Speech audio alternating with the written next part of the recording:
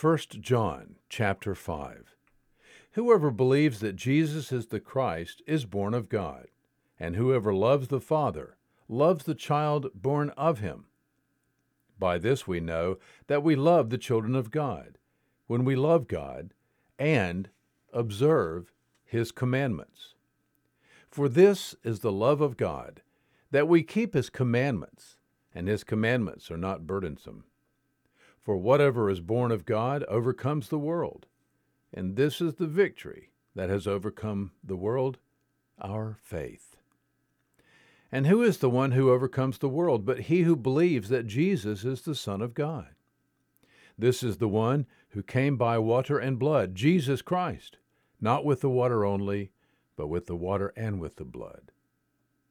And it is the Spirit who bears witness, because the Spirit is truth.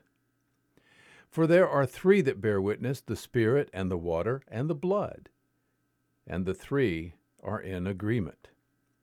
If we receive the witness of men, the witness of God is greater. For the witness of God is this, that he has borne witness concerning his Son. The one who believes in the Son of God has the witness in himself.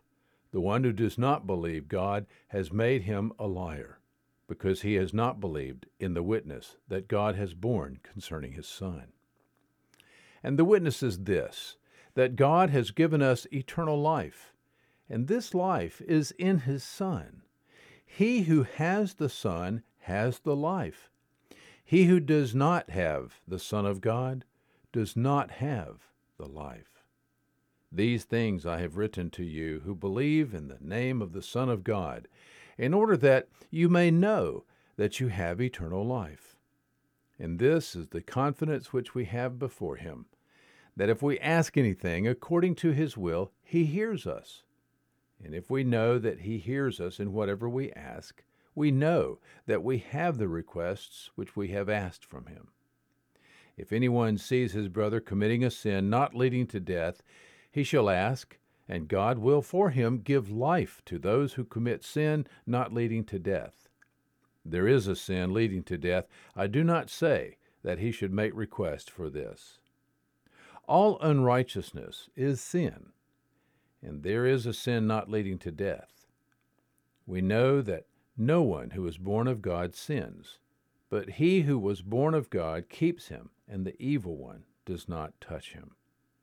We know that we are of God, and the whole world lies in the power of the evil one. And we know that the Son of God has come and has given us understanding, in order that we might know him who is true, and we are in him who is true, in his Son Jesus Christ. This is the true God and eternal life. Little children, guard yourselves from idols.